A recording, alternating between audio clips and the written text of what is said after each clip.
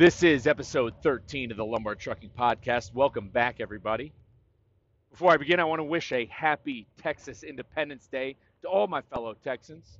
Today in 1836, Texas officially declares its independence from Mexico, being then known as the sovereign nation, the Republic of Texas.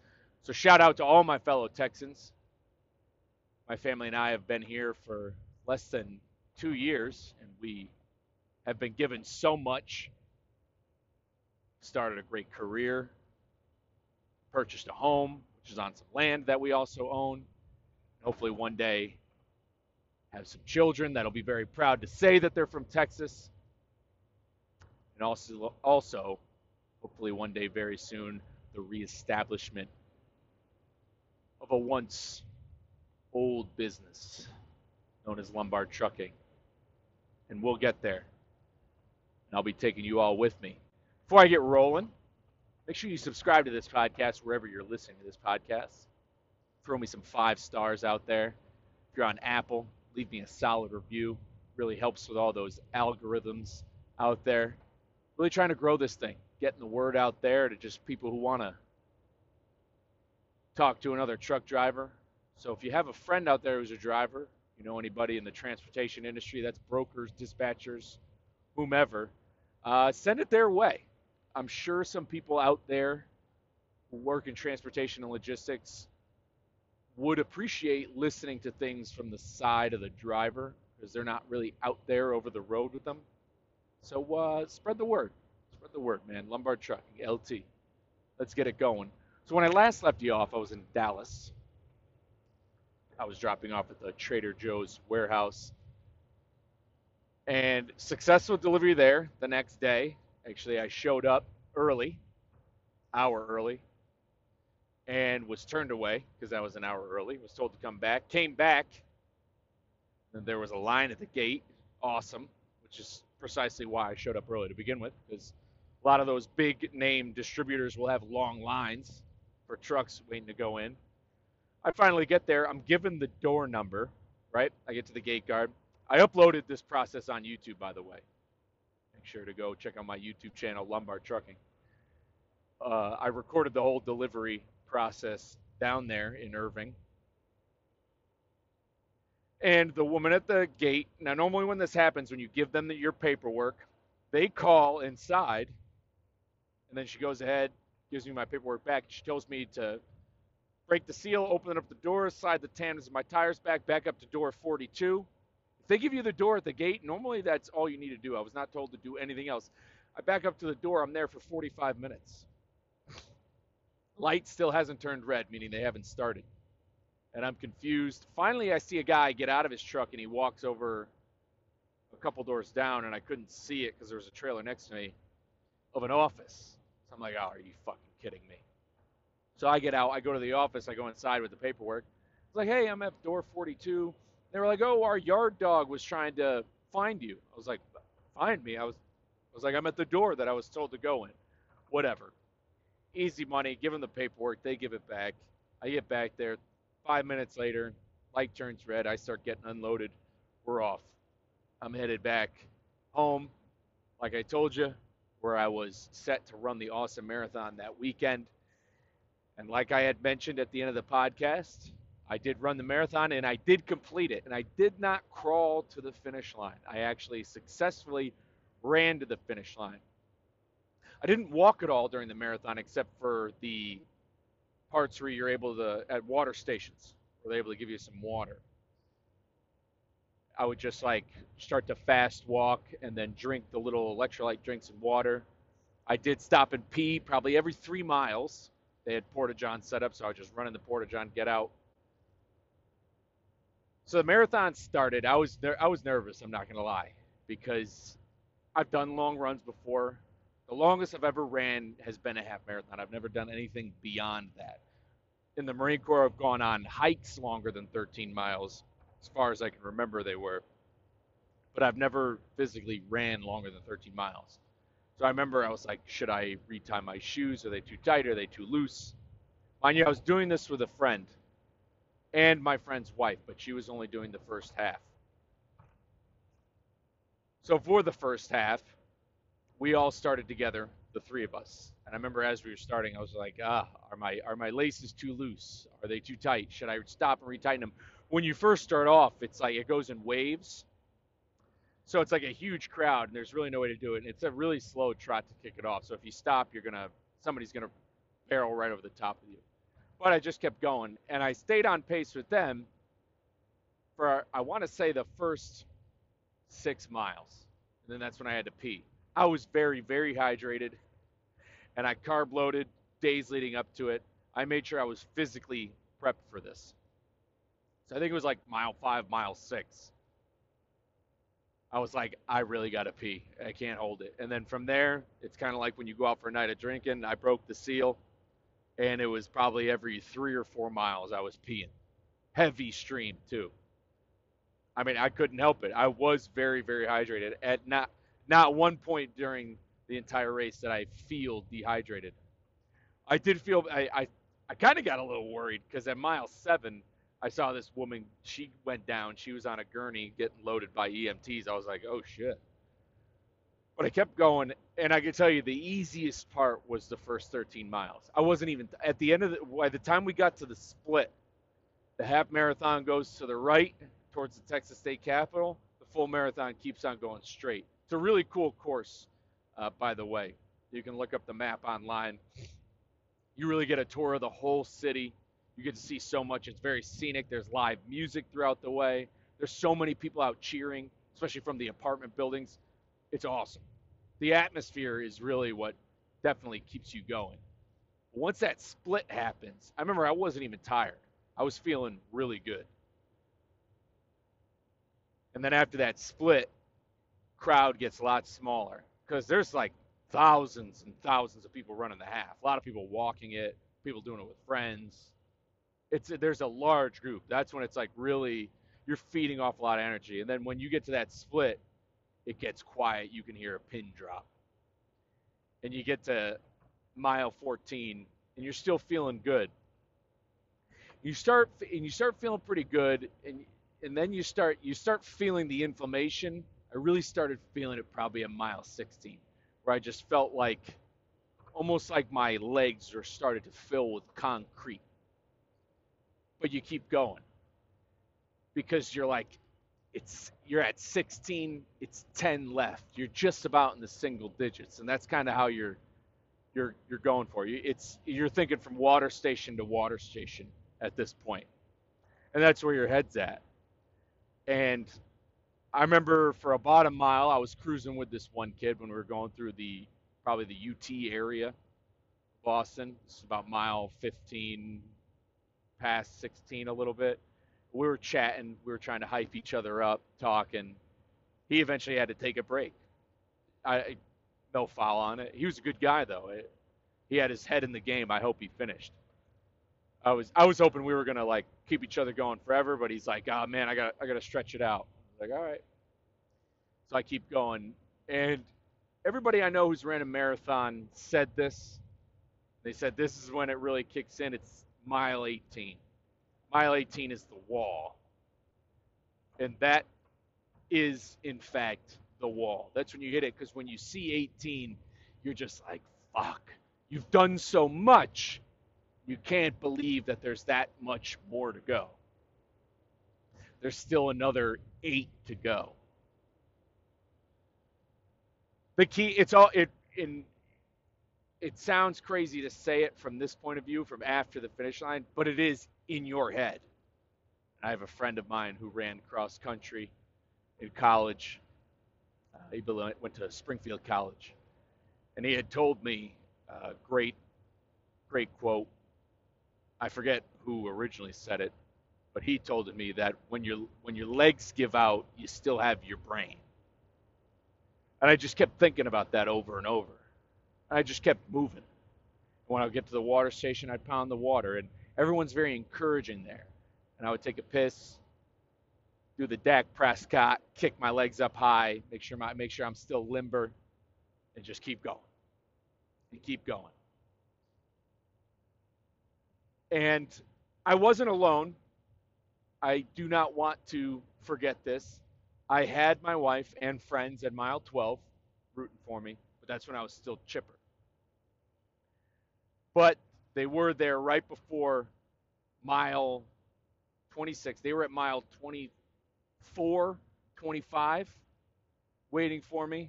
My other good friend, my best friend, Trina Burks, like I said, go check out her YouTube, youtube.com/Trina Burks for all your woodworking.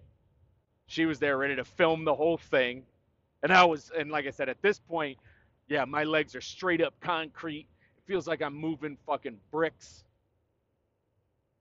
It's wild. I've never like felt that before in my life. Like talking the back of my knees, feeling like just straight concrete. And then she's there the whole way, ready to just film this whole thing as I'm going. So I got to start looking like I'm not tired. And you're right. Those last 2 miles is when I think some more endorphins kick in, and that's you're almost numb at that point. And you do, and this course actually has a little bit of hills. I'm not even. It's not just flat the whole way. There are a couple inclines, one steep hill before the end of the half marathon, and then there's another good hill at the end before you're rounding it back out to the Texas Capitol. You go up it, and at the top is mile 26, and you come right down, bang the left, zoom across the finish line on Congress in front of the state capitol. And what a feeling it is to have finally done that. To do something where even a year ago, it's impossible. It was in my head, impossible. There's no way. And I remember when I started running, I was taking it seriously in the summer of 2020. Now, I had already been on a fitness journey at this point. Like I had mentioned in previous episodes, I really started turning it around after my good friend passed away in 2018, Matt Brown, and I was engaged, getting ready for, to get married, trying to get the body to look good. So I was already on a fitness journey, and then I start taking running seriously in summer 2020 because I know I'm getting behind the wheel of the truck. I don't have the Peloton anymore. I could just hop on. I can't, I didn't know at the time about taking my road bike with me, and I was going with my instructor anyway, so I couldn't take the bike. I now have my road bike with me. It sits shotgun, which is awesome. So, but I didn't know because I was new to trucking. I didn't know how my workout schedule would be, but I didn't know that I was running off e-logs, and I knew you had to have 10-hour breaks to reset that clock. And running's free, and you could do it anywhere. All you need is a pair of shoes. So I started taking running seriously, and I was just doing 3 miles around our apartment complex.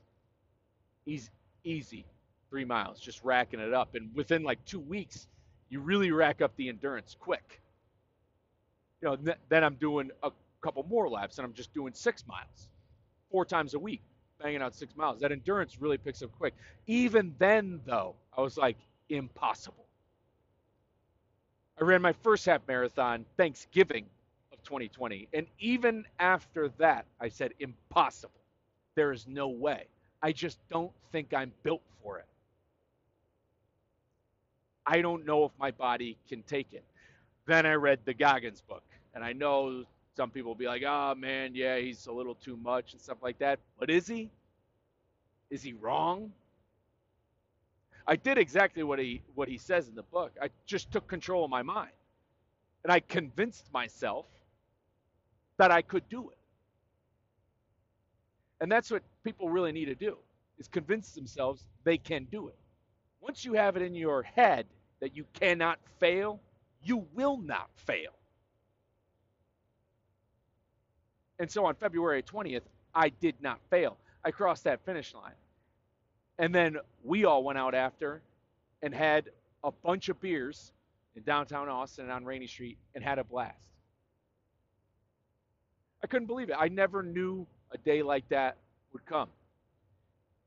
And now I'm looking forward to the next one.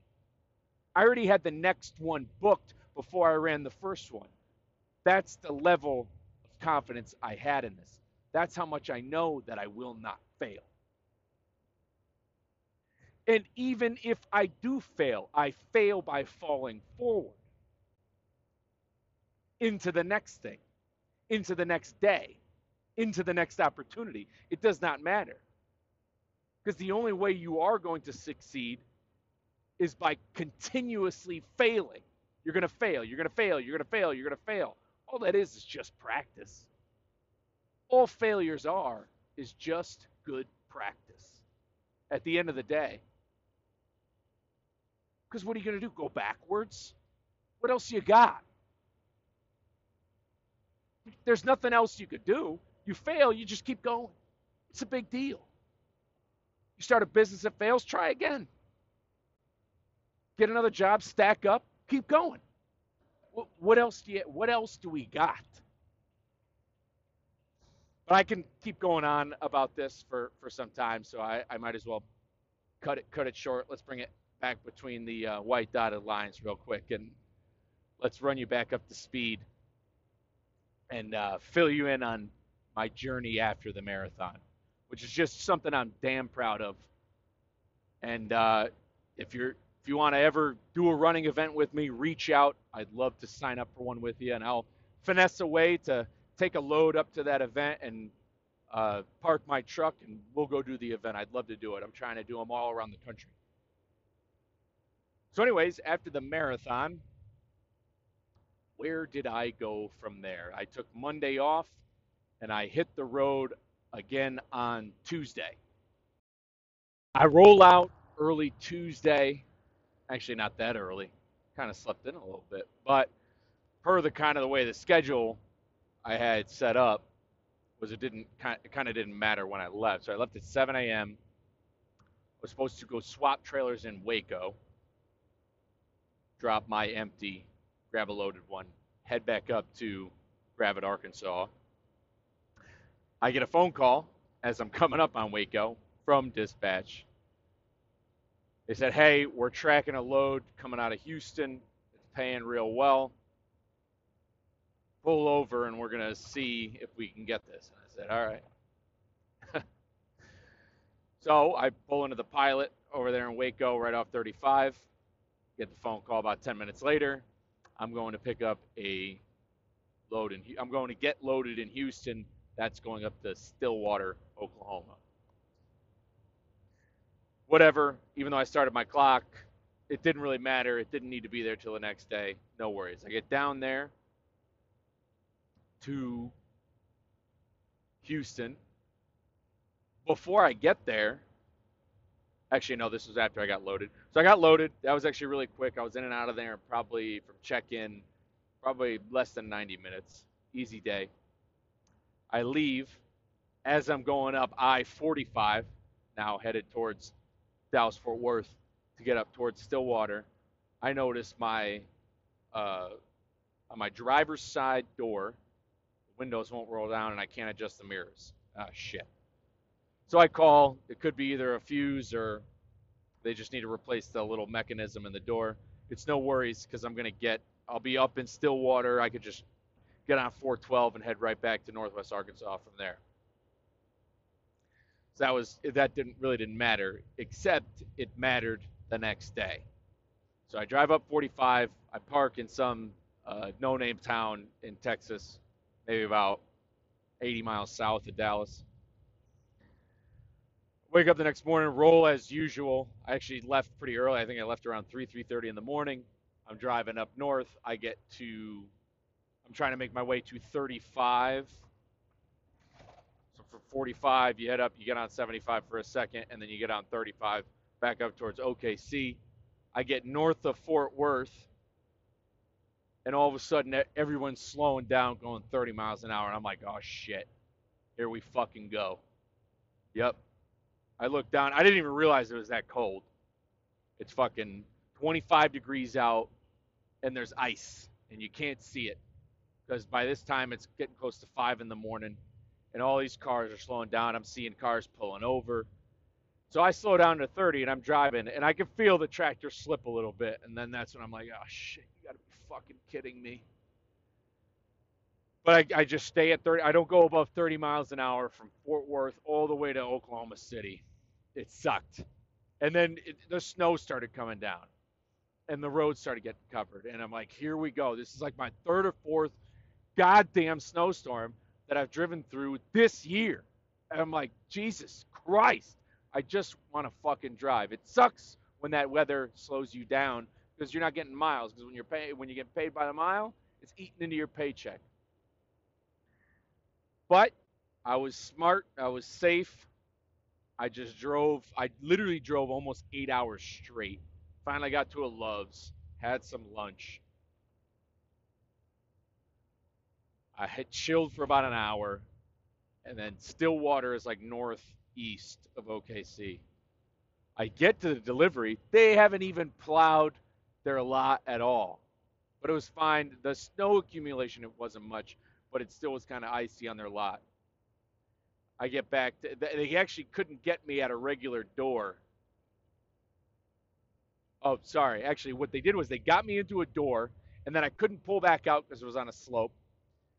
And then they had to put stuff back in, so there was weight on my tractor tires. I then was able to pull out because I had some weight on them. And then I had to back up to a garage door where somebody got in the back with a pallet jack and they forklifted the rest of the stuff out. It was kind of nonsense, but they were very understanding. They were they were glad that I even made the delivery. They were like, "Holy shit, we didn't think that this was going to show up today." And I was like, "Oh, well, they called the right guy." No, I'm just kidding. So I leave from there, and what I was supposed to do because I needed to go back and get my window fixed was I was going to go get some Walmart self checkouts from OK right outside OKC, and then bring them back to Northwest Arkansas. But that same storm that came through Fort Worth and Dallas and Oklahoma rolled through Northwest Arkansas. So I'm texting my dispatch. I was like, "Hey, what's the address to the store?" He goes, "Oh, we all got sent home for the day because of the weather. Just head back towards Gravette and come get your truck looked at and fixed." I was like, "Oh, okay." So I start driving on US 412 East. I get to a Walmart right outside Tulsa. They got truck parking. There was probably 4 other trucks there. We just pull up little makeshift parking spots. Easy in, easy out. Parked there for the night. I thought the next day the roads would be better. They weren't. I don't know what it is. Look, I know you could technically call Oklahoma and parts of Texas the South or the West, but at least in Oklahoma, Texas, I know they don't get as much ice. Maybe in Lubbock and Plainview they do because it's higher. It gets very cold up there. I understand Dallas down to San Antonio, they're not used to this a lot. But in Oklahoma, you get ice. When I was at artillery school in Fort Sill, Oklahoma in 2009, big ice storm in Lawton, Oklahoma. I'll never forget watching this gunny get out of his truck he got decleated, both boots up in the air, fell right on his ass. Like so, Oklahoma gets ice. This isn't something new. So I don't know what they do there with their tax dollars or their revenues from alcohol or whatever the fuck, wherever the fuck it comes from. But you got to get your shit together, Oklahoma. And they're still dumping sand on the roads. Dumping fucking sand. It doesn't even do shit. Like I'm behind these plows and they're just spraying sand like that's doing something. Whatever. That's Oklahoma DOT. If you hear this, take the fucking hint, okay? But the roads did progressively get better the closer I got to Arkansas. I get there. It was a simple fuse, easy day. I was there for maybe an hour while they just replaced the mechanism, and then we figured out a plan with my dispatch on what I was going to do. I was going to take an empty, swap it at McKee Foods with a loaded one. I believe I've mentioned it in prior episodes. McKee Foods is where a lot of the Little Debbie's products are made. They're a customer of ours. We'll take those out. We'll take those trailers out to Collegedale, Tennessee, which is just southeast of Chattanooga, Tennessee. So that was my plan. Do that. Swap trailers at McKee. I head east. I parked in Tennessee. Somewhere in Tennessee. Where was I? Oh, no. I parked somewhere in Arkansas that night. It's not really a big deal. Did my 10. Moved back east. Kept going. Made the delivery. And then from there, it was up in the air. I was either going to go pick up some self-checkouts in Florida. I didn't really know yet Once I swapped trailers, got an empty, I got word my next load I was getting loaded in Dalton, Georgia, full of stuff that like I think it gets made with flooring, some sort of flooring material that gets made into tiles. I don't know. It was going to some company called MAPEII, I believe. That's who was receiving the load that I was getting loaded with. So I get loaded in Dalton, Georgia. That's going to Tempe, Arizona. Awesome miles. Keeps me rolling over the weekend. And I love that route that I take. Now, the GPS tried telling me to take I 40.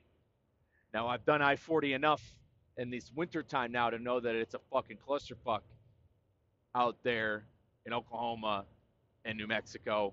And that high elevation, it's goddamn 0 degrees out there in New Mexico. So I'm like, nope. The difference in distance is like all of 30 miles between taking 20 to 10 as opposed to getting back on 40, taking 40 all the way to Flagstaff, and then 17 down to Phoenix and Mesa Tempe area. Not only that, just so you know, when you do go from Flagstaff south to Phoenix, if you're a truck driver that is, and you haven't been down it, it'll take you forever because it's constantly up and down mountains. It is fucking brutal. Like 60 miles or something, or 70 miles will take you 2 fucking hours going from Flagstaff down to Phoenix. It's a goddamn nightmare. Going 35 miles an hour up a hill, got to go 35 miles an hour down to 6% grade. It's a goddamn, it adds time to your trip. So I knew taking 10 would be the faster route. You're going through West Texas. My truck governs at 72. The speed limit's 85. Everybody is moving. I was making really great time getting out there. As a matter of fact, I hit a record of miles driven in a day. Previous record was 700.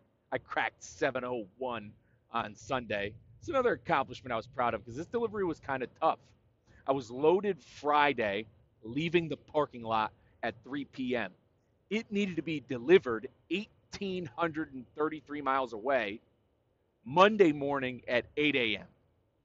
I kind of did the math on the hours, but you figure I need to take 10-hour breaks. I can only drive 11 hours a day in a 14-hour window. So there's 20 hours I can't drive.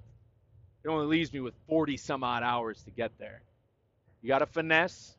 You got to sacrifice. You got to wake up early and do it and shut down early so you know you have enough time. But I ended up being an hour early for that delivery Monday morning. Showed up at 7. And then from there was the decision I had to make regarding my 70-hour clock. So dispatch calls me. We got self-checkouts pick up at a Walmart in Tucson, which is about 100 miles southeast of Tempe, but it's on I-10.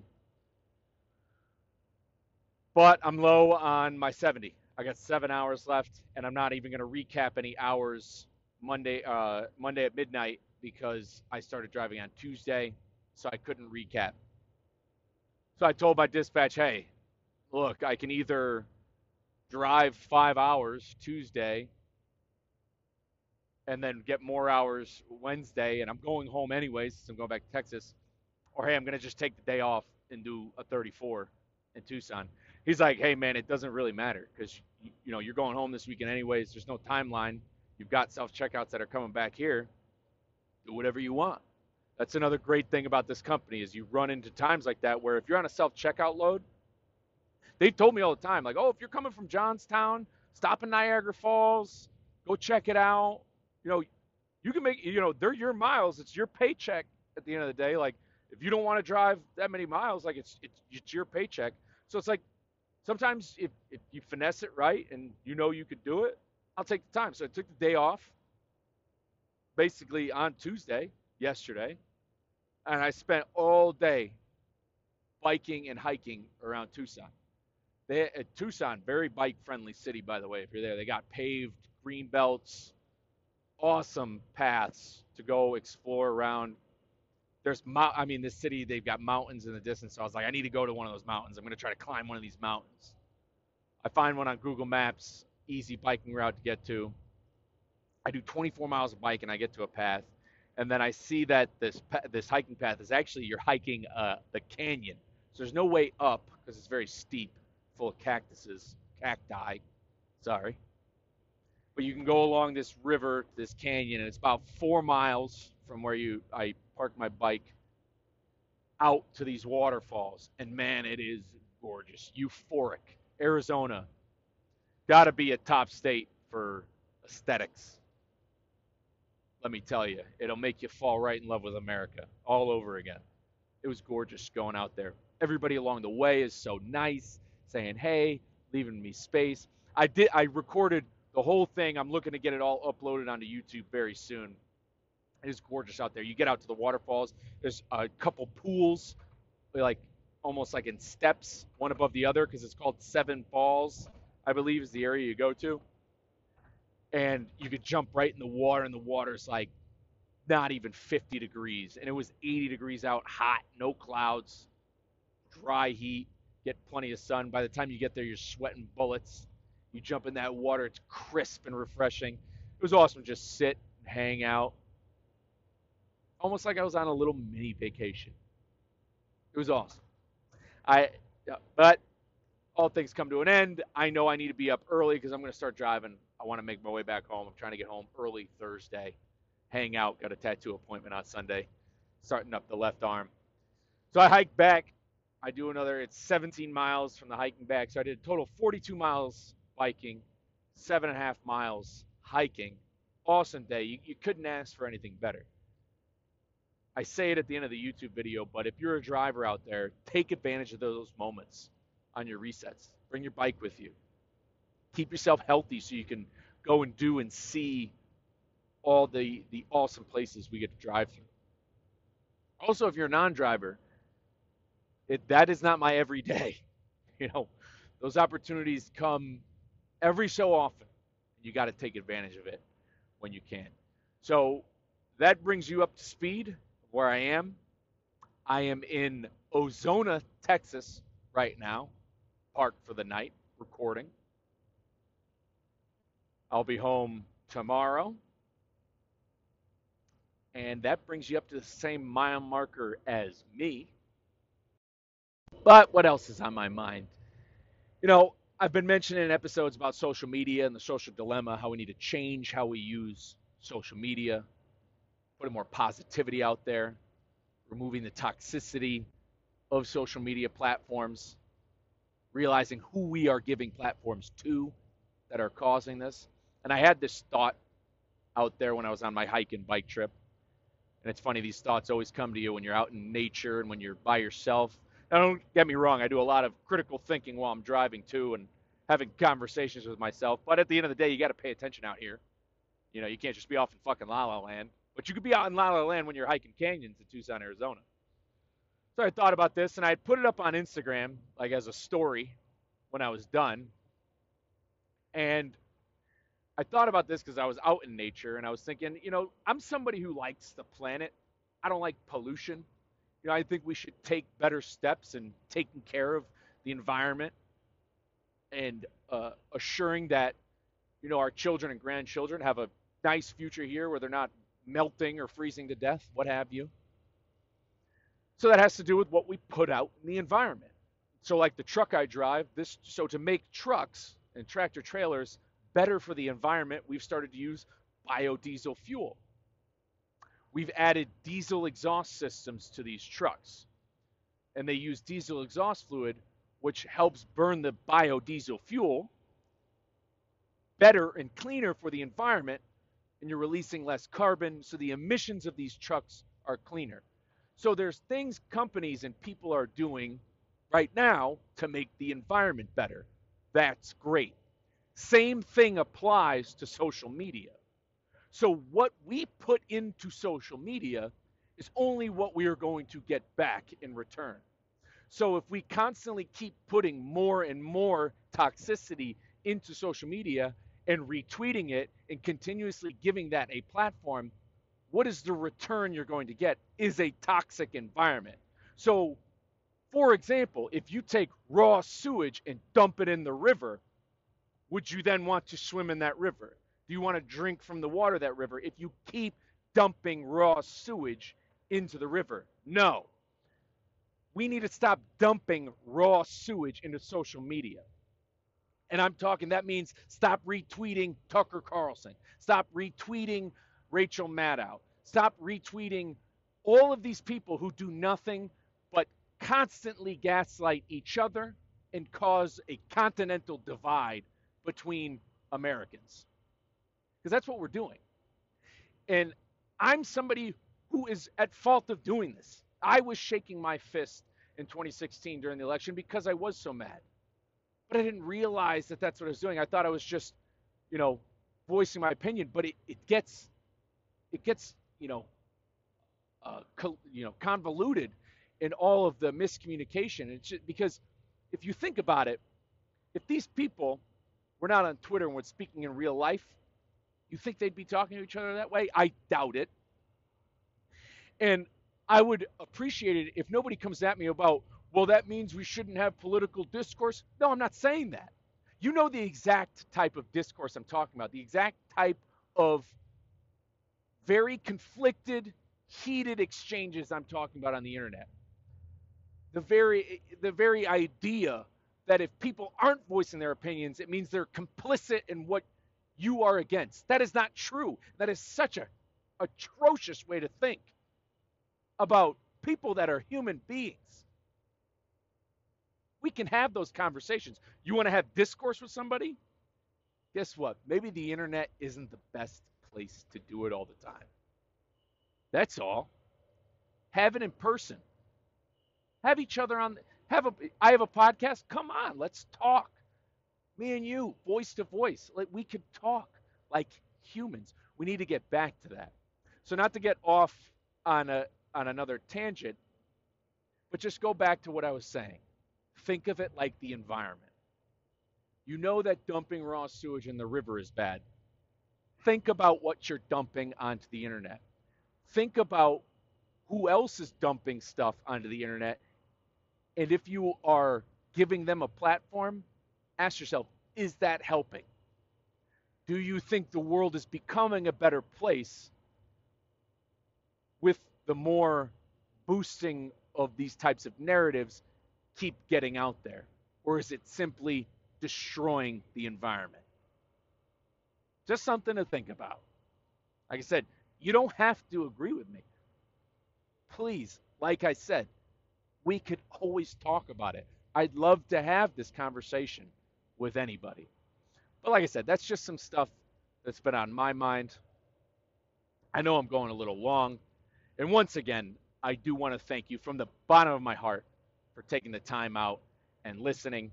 If you haven't yet, go check out my YouTube channel. I'm trying to keep it interesting, keeping it fun, put a little video to the voice, so to speak, track a little bit more of my career as I'm going forward. I'm having fun while doing it. So go check out the YouTube, hit subscribe, like the videos, drop some comments on there. It helps with the YouTube algorithms. Once again, if you haven't already, subscribe to this podcast wherever you're listening to. Throw me some 5 stars if you can. But other than that, that's all I got for episode 13. And as always, if you ever want to talk, I'll be here.